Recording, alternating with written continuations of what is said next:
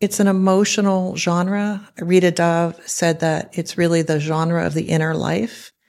And that we know, especially after the pandemic, that if we don't honor, feelings and emotions in children, that, we're doing them a great disservice, because otherwise it's just kind of basics and instruction. And I think we need to honor the kind of space that poetry provides kids to feel and to think and to reflect.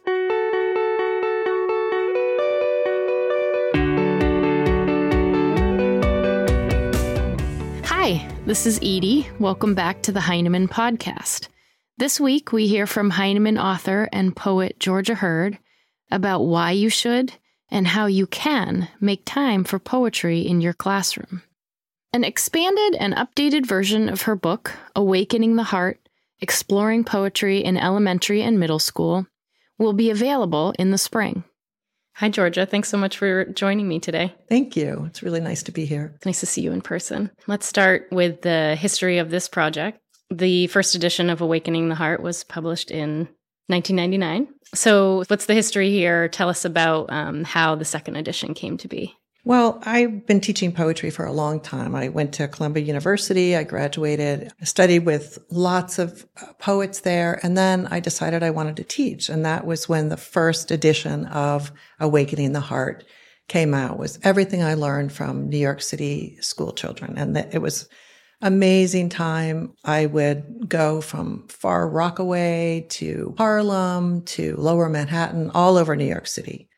And I was always just so touched by and amazed by what children can do in terms of poetry. And these were sometimes kids who didn't consider themselves writers, but they were poets. And I believe that every child is a poet. So I've been teaching then. I kept teaching for decades, and I learned more and more. And so I thought I would take the old edition, or I guess the original edition, not the old edition, but the original edition of Awakening the Heart. And because I still believe in the fundamentals of how to teach children poetry, which is really that they're natural poets and that we need to create an environment of poetry for them, and that they will just speak their truths, speak from their hearts. So I took the fundamentals of the original book and expanded it. So still staying in that same vein of sort of then and now, what do you think is the same and what is different about teaching poetry?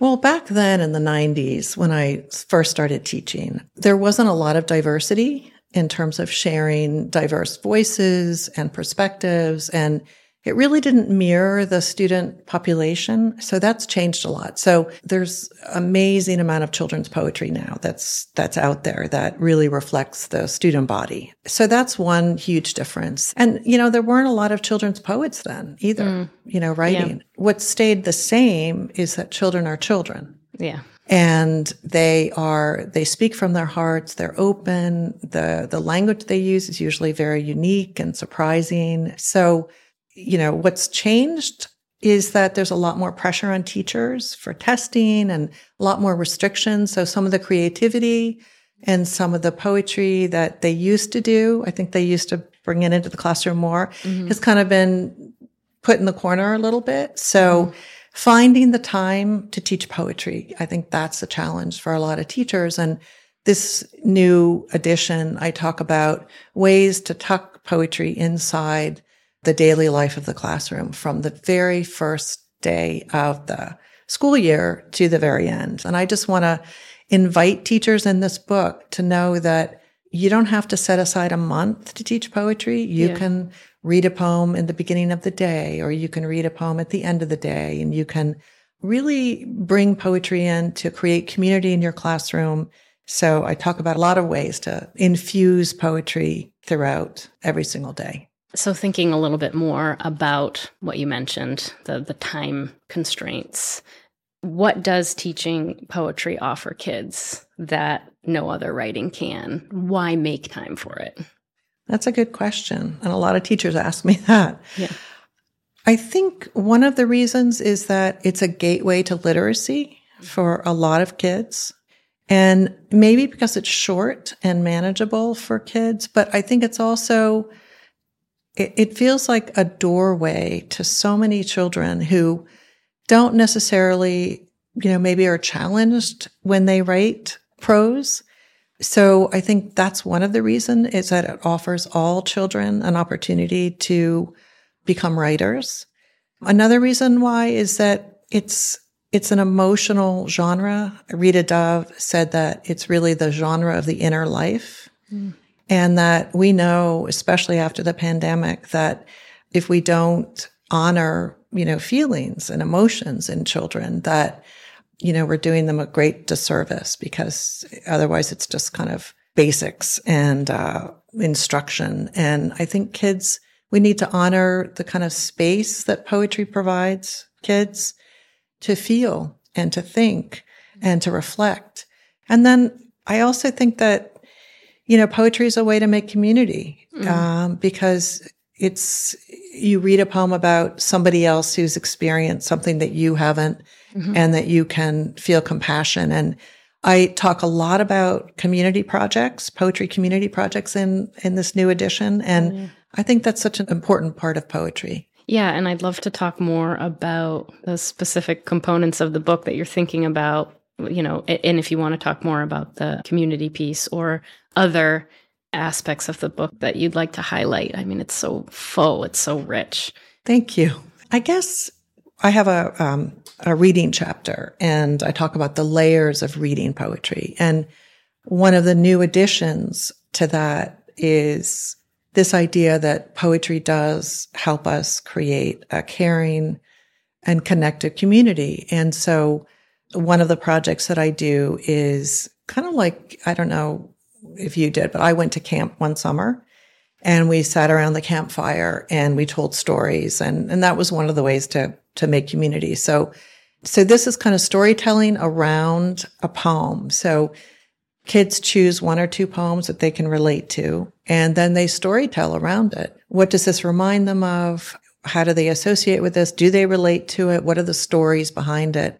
And so it's a way to kind of connect kids that might not necessarily connect in some ways, but around a particular poem. The other thing is I have a lot of prompts, poetry prompts, which I didn't have in the first book. So part 2 is actually all poetry prompts. Oh, nice. And there are 13 of them. And I was, that word prompt seemed a little bit kind of too easy and simple. And you give a child a prompt and then you move on to another thing. But prompt actually means to call something forth.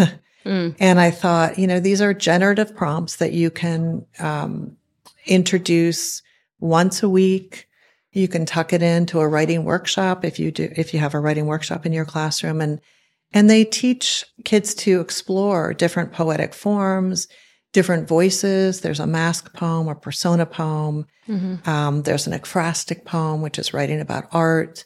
There's lots of different ways to enter the world of poetry. So that's one of my favorite parts of the book that's new. So why is poetry important in schools now more than ever?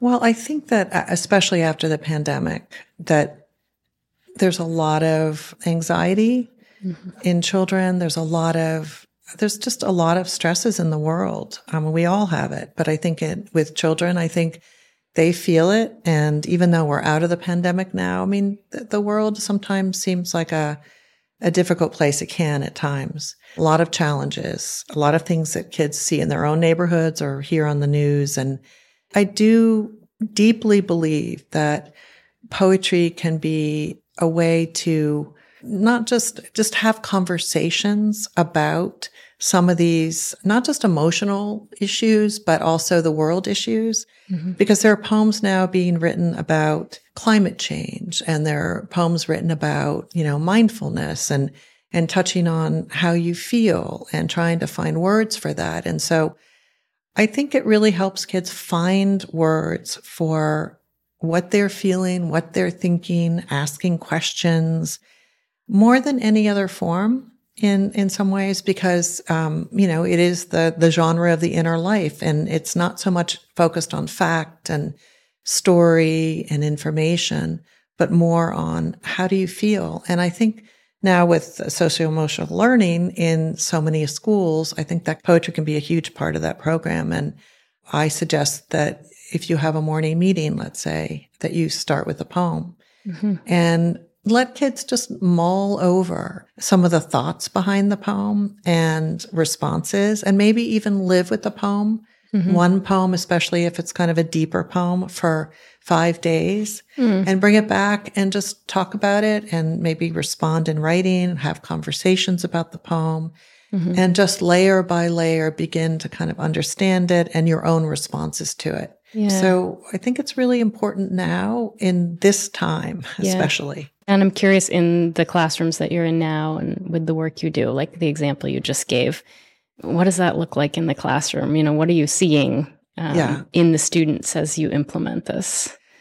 Well, one example is I was teaching in a school in Bangkok last March, and it was an international school. And it's, Bangkok is very urban, and they had a vacant lot next to their school. And the school was involved in a rewilding project where you try to, you're planting seeds and making this empty lot something that's vibrant and growing. And so what they had me come in to talk about kind of the poetry of this, the poetry of botany, the poetry of rewilding. These were younger kids. So what we did was I got these heart-shaped seeded paper and kids, we talked about what it would feel like to be a seed in the world, and you put it in the ground and you're trying to make the world more beautiful, and you're trying to make this empty lot, have this vibrant green space.